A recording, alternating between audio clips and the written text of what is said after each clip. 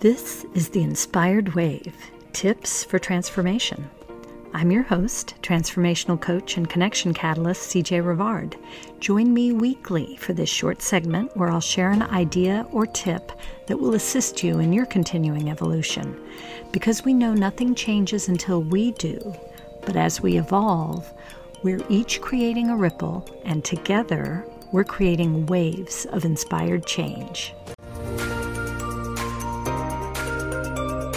Well, hey there. Welcome and thank you for joining me for another tip for transformation. Tonight I have a really fun topic. I'd like to talk about who and how we serve, because we all do. One of my mentors expressed this in a way that really resonated, because I think it's true. If you think about it, he said that we are here on this planet for two purposes. And really two only. The first is to grow and evolve ourselves and be the best that we can absolutely be while we're here. And the second is to serve others. And if you think about it, those two are really closely related, aren't they? Because the more we can grow ourselves, the more positive impact we can have in the lives of others. I truly believe that. A friend of mine had me thinking about this recently because she asked me, who do you serve? And I said, well, I serve female leaders who are looking, and future leaders who want to create and have a positive impact in the lives of those around them. And she said, well, that's a big field. What kind of leaders do you serve? And I thought, servant leaders. That's the word that just kept coming up for me and really resonated. Servant leaders, because I feel like all of us here have a heart for service. So I wanted to dig into that a little bit and talk about what I think that means and how I think it should help all of us focus on what we do and how we show up. So what does servant leadership mean? Normally, when I hear it, I think people are referring frequently to nonprofit leaders or perhaps religious or church leaders. But it's so much more than that. That's why I want to talk about this today, because it's all of us here anyway. I think that anyone who puts serving over selling or over growing a business or growing a profit is a servant leader. And that doesn't mean that we don't make money, please. I am not suggesting that we don't, because we have to. But when you come from a place of service, it's so much more impactful and fun and joyful. And that's why we're here, to create joy in our own lives and those of everyone around us. So I think that it's something we all can do, and it doesn't mean we have to have a team or a staff. All of us have influence. Remember, leadership is influence, and we all have influence over other lives, our family and our friends, as an example. And so how we approach our influence with them makes a difference. And if we're showing up as servant leaders, it can really make a powerful impact in their lives.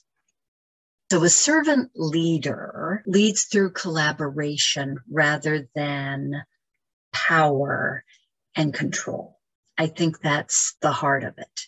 We promote creativity and empowerment in others, and we strive to develop and grow them and go into our interactions and our relationships from a place of trying to add value to them.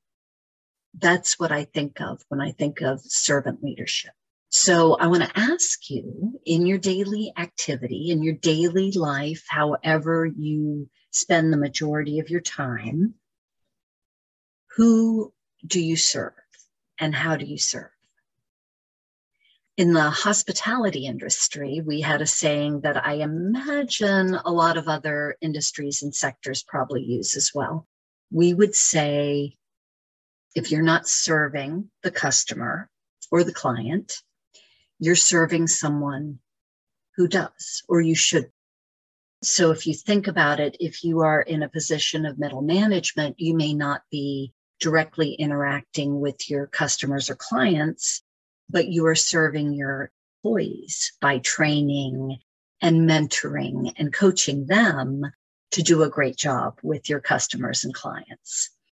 Or maybe you work in accounting and you are serving the owner by collecting all the receivables, or you are serving the employees by making sure they get paid on time.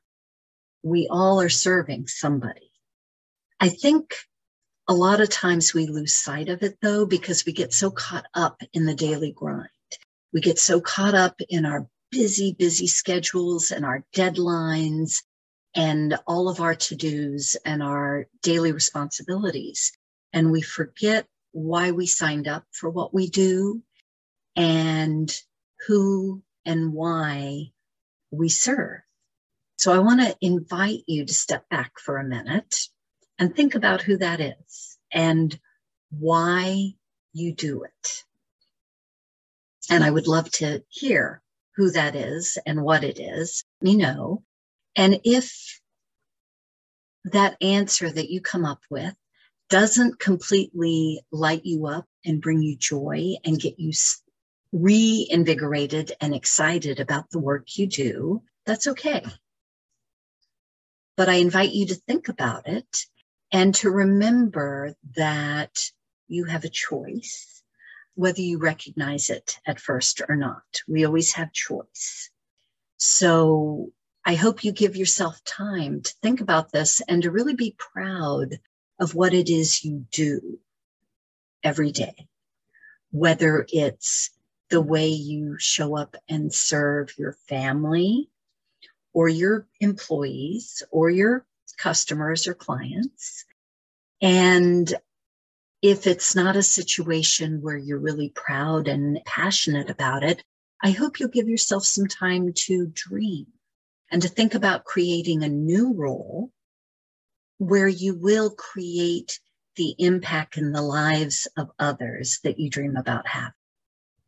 I hope you'll allow yourself time to really dream and think into that. And let me know what you come up with. I would really love to hear from you about what you do or what you're planning to do in the future. Thank you for being here and being a part of this community. I appreciate you. If you're like most women, you have a big dream on your heart and really want to make a positive impact in the lives of others. But self-doubt, fear, or other limiting beliefs often get in your way. What many women don't realize is that the one thing that can catapult them forward is deepening their self-love and self-esteem. So I have a free ebook for you that's really going to help you in this area. It's called 30 Days to Deepen Self-Love, and you can download it at the link in our show notes. Enjoy.